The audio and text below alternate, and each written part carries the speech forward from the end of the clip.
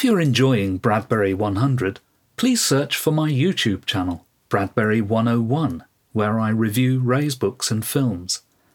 And why not check out my other podcast, Science Fiction 101, where we explore science fiction from all angles. Find Science Fiction 101 wherever you get your podcasts.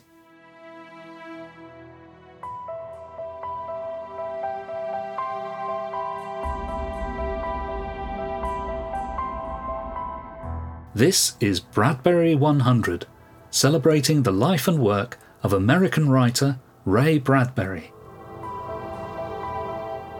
I'm Phil Nichols of bradburymedia.co.uk. Hello and welcome to Bradbury 100. What you're about to hear is the audio of a live video version of Bradbury 100, which I did for Ray's birthday, the 22nd of August 2023.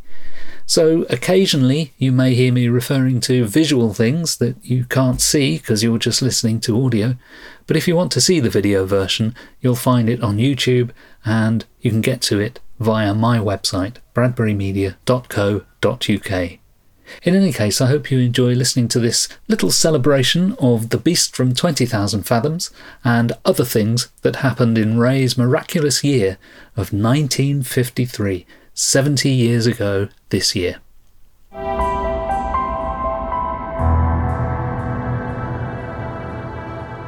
Today, August the 22nd, 2023, is Ray Bradbury's 103rd birthday. So happy birthday, Ray, wherever you are.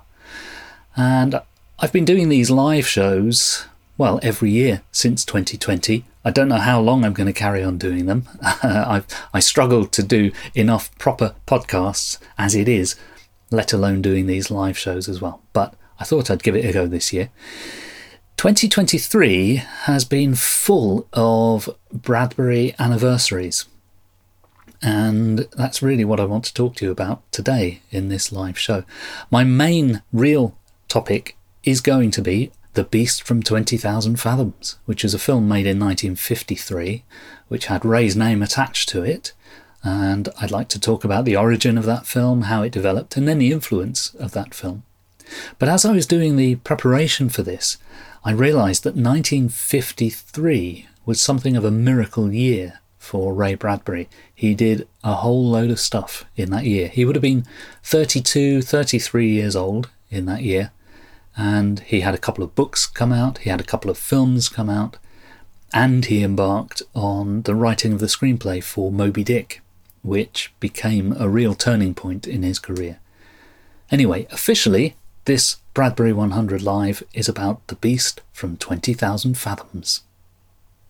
So, The Beast from 20,000 Fathoms, a 1953 film. To be honest, not the greatest film ever made, but it was really the first film that exploited Bradbury's name in the publicity.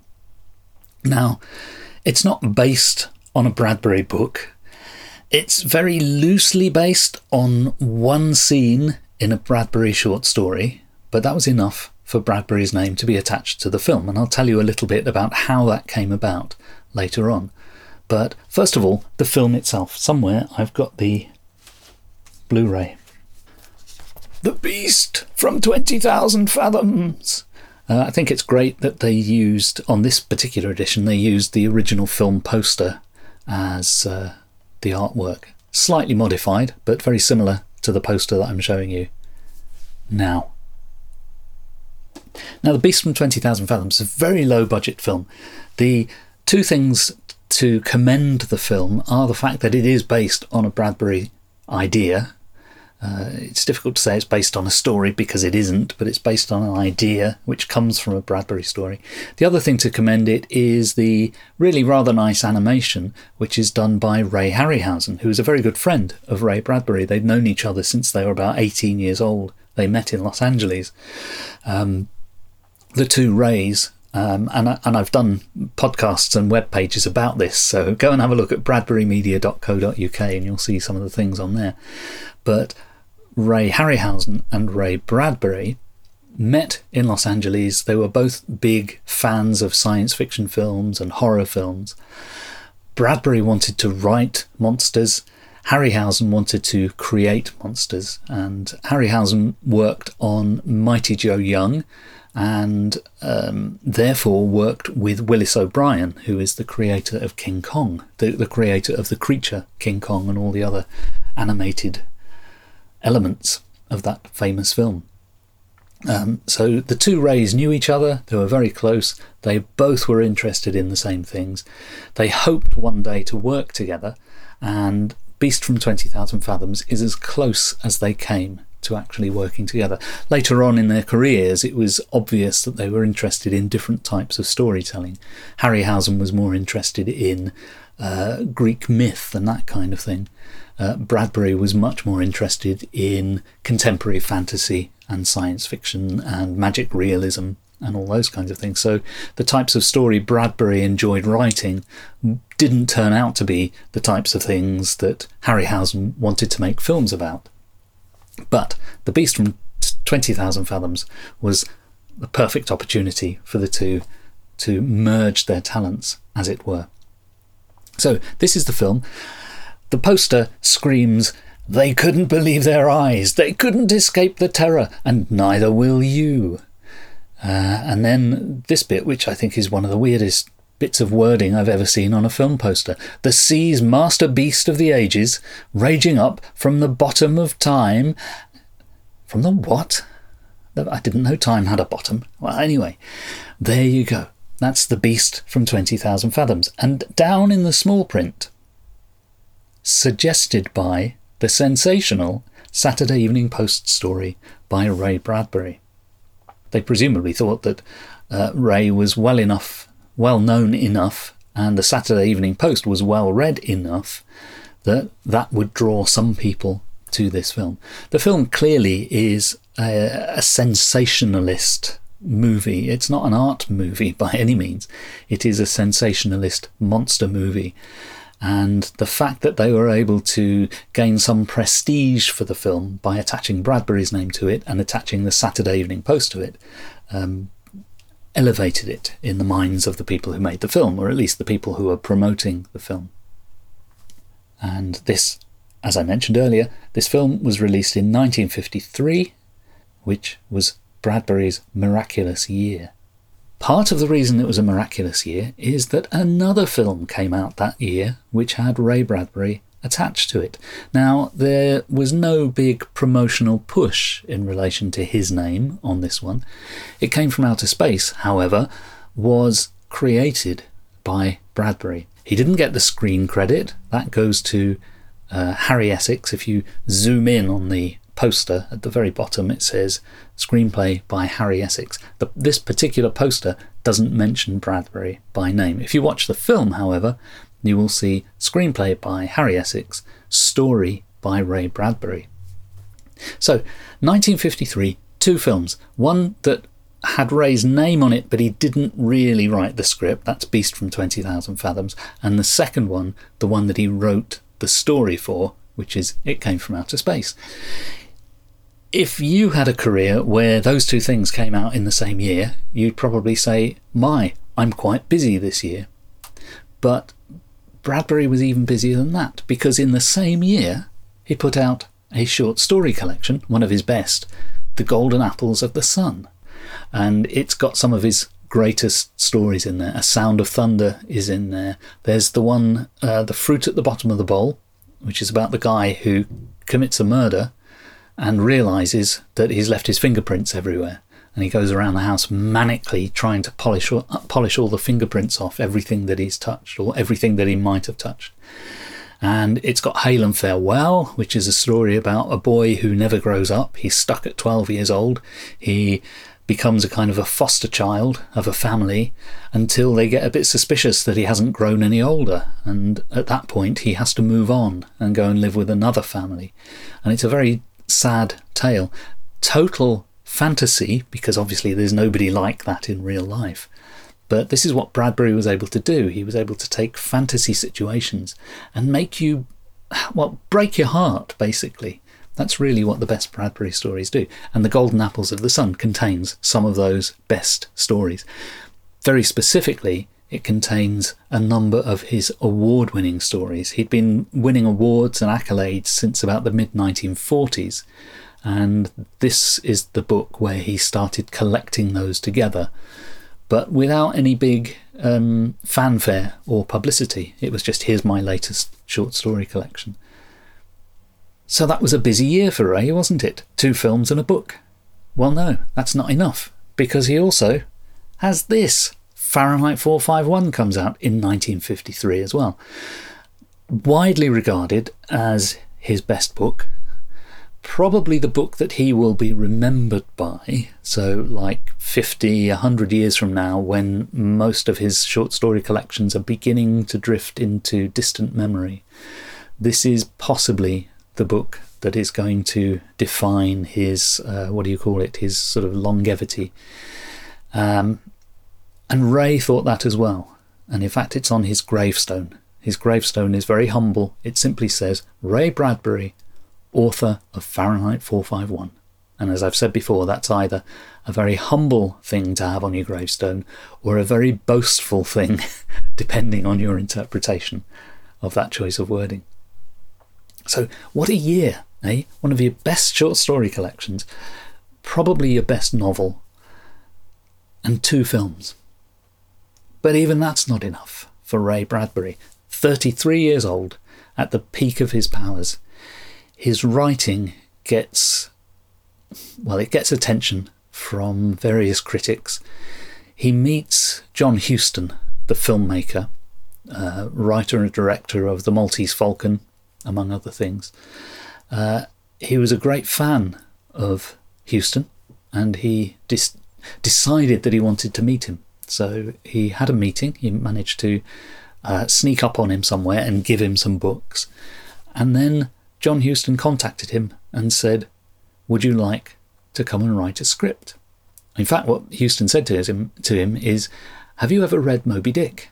And Bradbury says, no, I've never been able to finish the damn thing. And Huston says, well, I want you to come and write the script for me. And so in late 1953, Ray Bradbury sets off on a ship sailing across the Atlantic to Ireland, where John Huston has a house, and they set to work writing the screenplay of Moby Dick. Ray finishes his draft in February of 1954. The film is shot, I think, in 54 and is released in 56. So technically speaking, Moby Dick doesn't belong in the year 1953, but it's the year that Ray got dragged away from Los Angeles to go to Europe. The first time he'd been to Europe, the first time he'd left North America, and his first real commission for writing for movies. He'd written It Came From Outer Space, he'd written a few other things, but this was the first time that a major director had said, come and write a script for me. And all that happened in 1953. Now, if you look at the biographies of Bradbury, if you read the Bradbury Chronicles by Sam Weller, and in particular, if you read Jonathan R. Eller's biographies of Bradbury, which start with Becoming Ray Bradbury and ends with Bradbury Beyond Apollo, Eller really makes a strong case that the Moby Dick experience is a kind of a dividing point in Ray's career. Before Moby Dick, Ray was a celebrated short story writer across many genres with a prolific output. After the experience of Moby Dick, he starts writing a lot of plays, he starts writing a lot of poetry. His short story compositions drastically drop in quantity. And it really is a case of having a career of 2 halves. Now, a lot of people have dismissed virtually everything that Bradbury did after Moby Dick because they say, oh, all his great stuff was his early short stories, Dark Carnival, all of that sort of stuff. And later on it's poetries and plays and stories set in Ireland, and none of them are as good as the early stuff. Now, there is some truth in that, But in that second half of the career, and Bradbury had an incredibly long career because he lived into his 90s, in the second half of his career, you have Something Wicked This Way Comes, which is a pretty damn good book. Later on, in the 1980s, he kind of remakes himself as a writer of quirky crime mystery stories with Death is a Lonely Business and A Graveyard for Lunatics and Let's All Kill Constance. And so the late period of Bradbury's career, really when he was in his 60s and 70s, sees an enormous explosion of new writing, some of which is as good as the middle period. Maybe not as good as the very early stuff, but as good as his middle period. Anyway, Moby Dick is this pivotal time. 1953, I would say, is the peak year of Bradbury. 2 books, 2 films, and off to write another major motion picture. But back to The Beast from 20,000 Fathoms. Let's go back and back and back to 1951, and this is where the story that became the film first appeared. And lo and behold, the story was called The Beast from 20,000 Fathoms. This is the Saturday Evening Post. Beautiful piece of artwork there from James Bingham showing the key scene from the story. Basically, The Beast from 20,000 Fathoms is about a couple of people on a lighthouse, and it's a dark and stormy night, and they go and switch on the foghorn on the lighthouse. Now, deep in the oceans, there is a stirring of a beast which hears this haunting, plaintive sound and is lured to the surface, thinking that it has found a mate. It's a lonely, if you like, last dinosaur on Earth, and it hears what it thinks is another of its kind calling to it. So off it goes in search of this sound. And when it arrives, it discovers it's just this stick in the ocean with a light going around on the top. So it angrily destroys the lighthouse. And that's the scene that we see depicted in the magazine. Here's a couple of quotes from the story. The monster was rearing up. I had a glimpse of its gigantic paws, fish skin glittering in webs between the finger-like projections clawing at the tower. The huge eye on the right side of its anguished head glittered before me like a cauldron into which I might drop, screaming. The tower shook. The foghorn cried. The monster cried. It seized the tower and gnashed at the glass, which shattered in upon us. So you get a sense of the scale of the beast and this sort of extreme close-up of parts of the beast as seen by the lighthouse keeper. And then there's this rather beautiful scene from later in the story. And then I began to hear it. First a great vacuumed sucking of air, and then the lament, the bewilderment, the loneliness of the great monster folded over and upon us. The tower was gone, the light was gone, the thing that had called to it across 1,000,000 years was gone, and the monster was opening its mouth and sending out great sounds. The sounds of a foghorn, again and again. So the foghorn has attracted the beast in the first place because he thinks it's the sound being made by another of his kind. And then in his anguish at the end of the story, he too makes that sound, that foghorn sound. Very, very sad story. How can you get so sad about a purely fantasy creation, the last monster on Earth, the last dinosaur on Earth?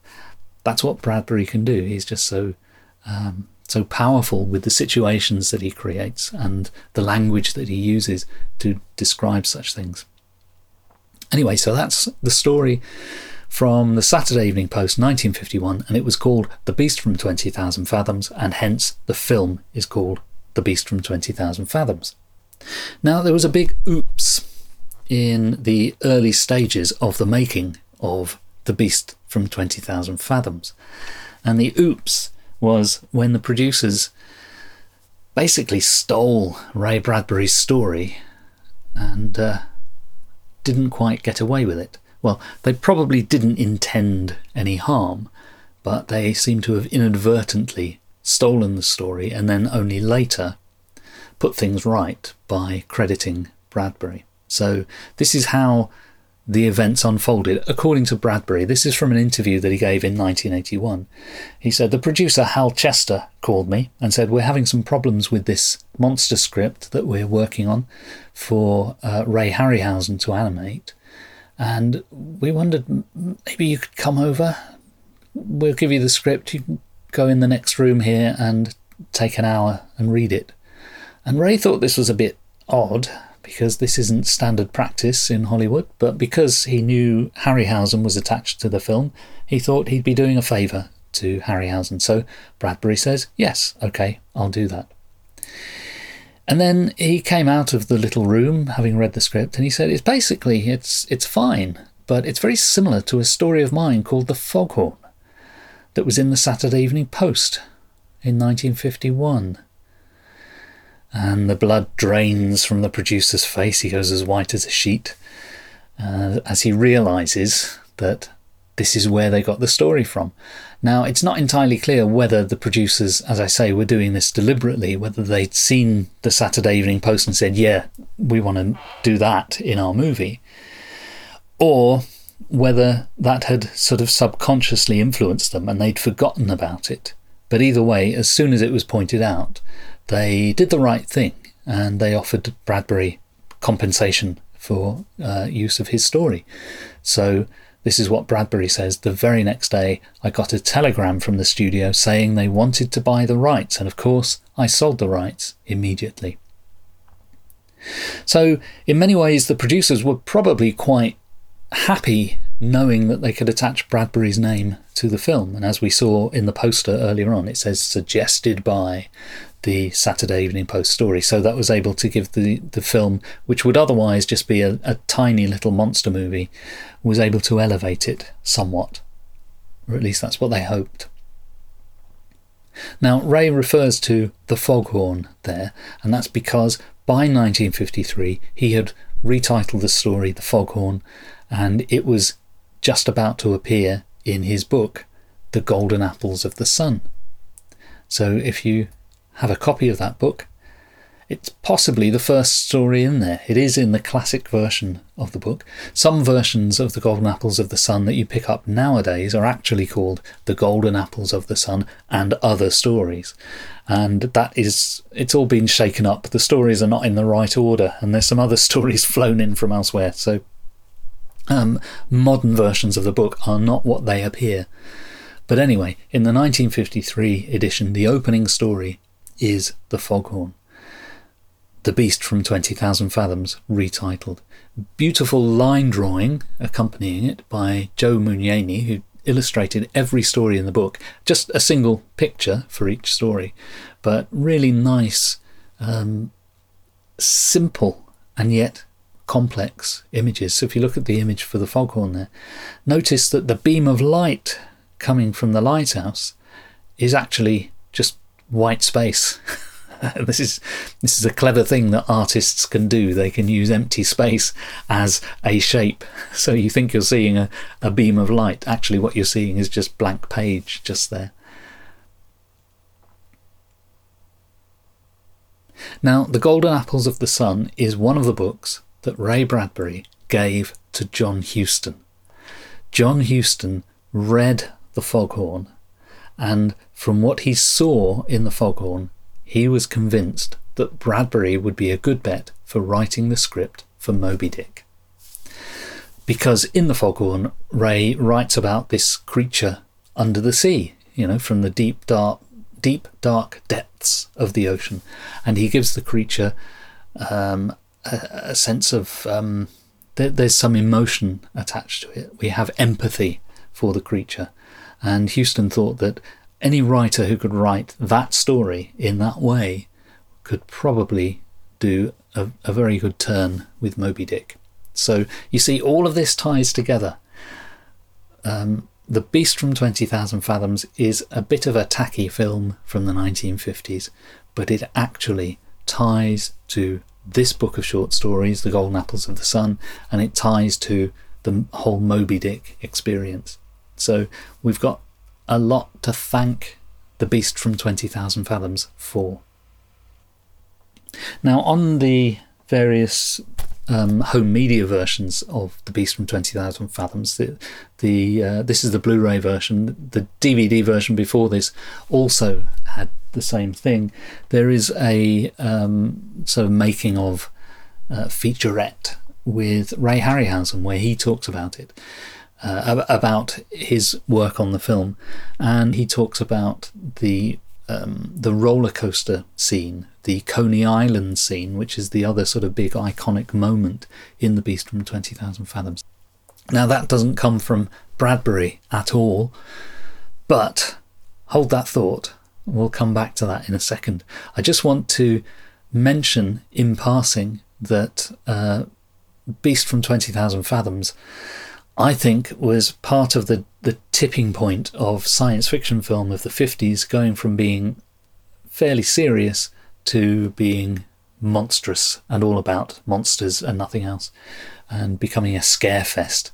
So that's an unfortunate influence that The Beast from 20,000 Fathoms and some other films had. Another influence it had was on the creation of Gojira, or as you might know him, Godzilla. The film Godzilla was made a year later than The Beast from 20,000 Fathoms. It is a known fact that the makers of Godzilla were influenced by The Beast from 20,000 Fathoms. It wasn't a rip-off. They weren't trying to steal the idea. There are some things that the films have in common. They both involve a sort of dinosaur-like creature that comes up out of the ocean. But the stories are very different, and the tone of each story is different, and the motivations behind telling the story is different. But it is acknowledged that Gojira was inspired by The Beast from 20,000 Fathoms, and if Beast hadn't existed, maybe Gojira might have been something else other than a creature from the deep. Now, I mentioned that Coney Island scene and said that was nothing to do with Bradbury. But I think it influenced Bradbury, because later on in his career, really quite late, when he was in his 60s, he wrote a book called Death is a Lonely Business. This is the UK hardcover, which, as you can see, has a canary in a cage.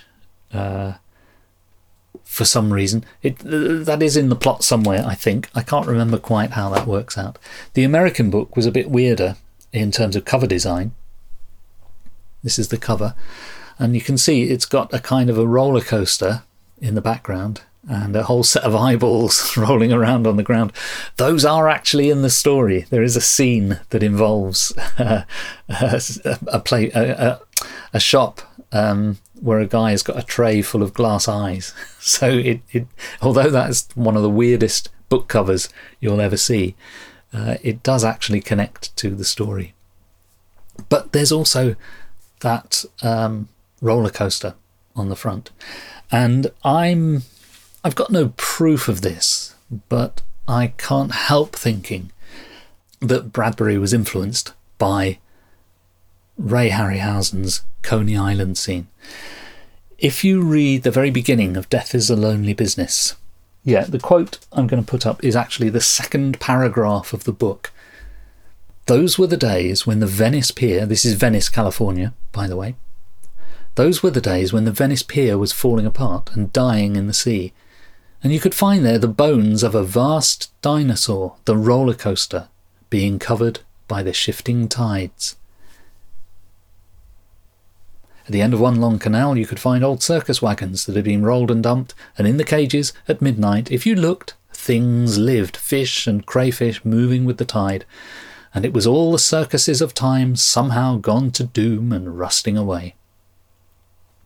Now, Ray is describing the Venice, California that he knew. He lived there in the 1950s, and he's describing the decline of Venice, and apparently everything he's describing there really existed.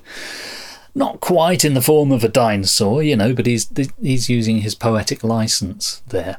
But I can't help thinking, in that scene there, where he is connecting dinosaurs with roller coasters, I can't help but see the Coney Island scene from The Beast from 20,000 Fathoms. So I figure there is probably some influence there. Maybe conscious, maybe unconscious. Where there is a very, very definite influence is in another book from a similar time period, which is A Graveyard for Lunatics. And here's my copy of it. This is the UK paperback from, I think, 1991. Really very nice image of a sort of the gates of a Hollywood studio there, but also with gravestones outside. And that's really what the book is about. It's set in a film studio which is right next to a graveyard, and again inspired by real places in Hollywood. The American first edition, the image that you see on the screen now, it's a bit more abstract in the styling. But this book is Ray's second sort of mystery crime novel, the sequel to Death is a Lonely Business. So you've got this one comes out in, I think, about 85, and this one comes out in 1990. So this is the original, this is the sequel, and there's a third book in the series, which is Let's All Kill Constance, which came out, I think, in about 2000, 2002, something like that. Anyway, in A Graveyard for Lunatics, Ray writes about his time in Hollywood in the 1950s. It's a novel, so it's fiction, and the narrator of the novel is a novelist. I don't know if we ever find out his name. If we do, his name certainly is not Ray Bradbury, so it's clearly a fictional character. Another character in A Graveyard for Lunatics goes by the name of Roy Holdstrom, but he is very clearly Ray Harryhausen.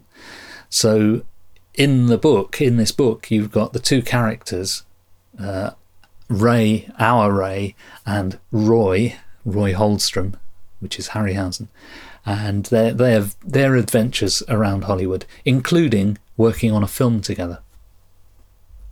Roy Holdstrom, says the book, had built dinosaurs in his garage since he was 12. The dinosaurs chased his father around the yard on 8mm film and ate him up. Later, when Roy was 20, he moved his dinosaurs into small fly-by-night studios and began to make on-the-cheap Lost World films that made him famous. So Bradbury is describing the real Ray Harryhausen in much of the book, but obviously there are parts that are totally fictional. Here's another passage. Roy and I had been called in to blueprint and build beasts. They had hired Roy first because he was technically advanced. His pterodactyls truly flew across the primordial skies. His brontosaurs were mountains on their way to Mohammed. And then someone had read 20 or 30 of my weird tales, stories I'd been writing since I was 12 and selling to the pulp magazines since I was 21, and hired me to write up a drama for Roy's Beasts. So, although in real life Ray and Ray didn't actually collaborate on The Beast from 20,000 Fathoms, in this fictional retelling, they do collaborate. So, 1953 then was a real bumper year for Ray Bradbury.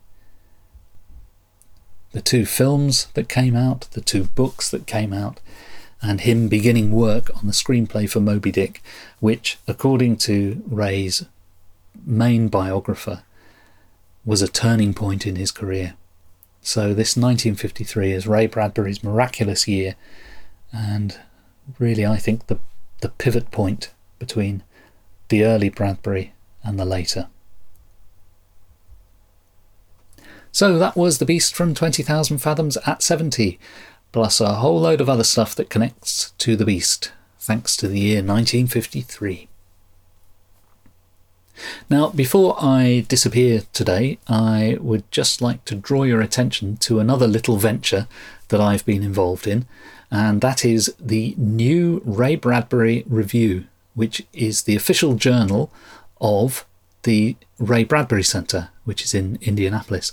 I'm the editor of the review, and for, to be honest, over a year now, I've been working on putting together our first online issue. Editing a journal takes a lot more time than you think, or it takes a lot more time than I think, but we're very ready for launch.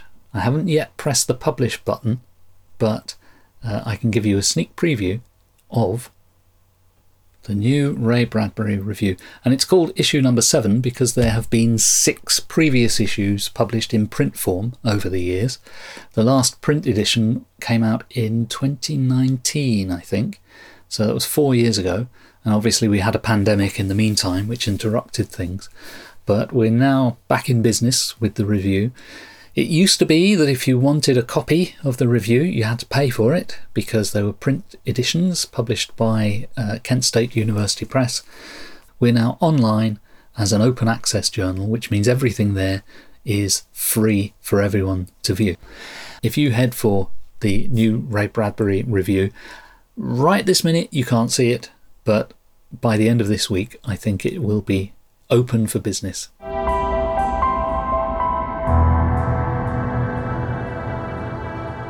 So that was the audio from the live Bradbury 100 that I did for Ray's 103rd birthday on the 22nd of August.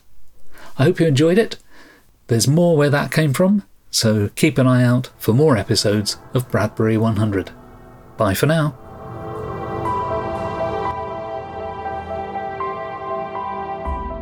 If you enjoy Bradbury 100, please give me a review on Apple Podcasts or wherever you get your podcasts. A 5-star review will help others to find the podcast. Bradbury 100 is presented and produced by Phil Nichols. Music is provided by Purple Planet at purpleplanet.com. Please subscribe to or follow the podcast using your podcast app. You can find us on all podcast platforms, including Apple Podcasts, Google Podcasts, Spotify, and all good podcast places. And don't forget to look for my Bradbury 101 series on YouTube and my other audio podcast, Science Fiction 101. For information on all of these, and an endless supply of information about Ray Bradbury and his works, head to my website, bradburymedia.co.uk.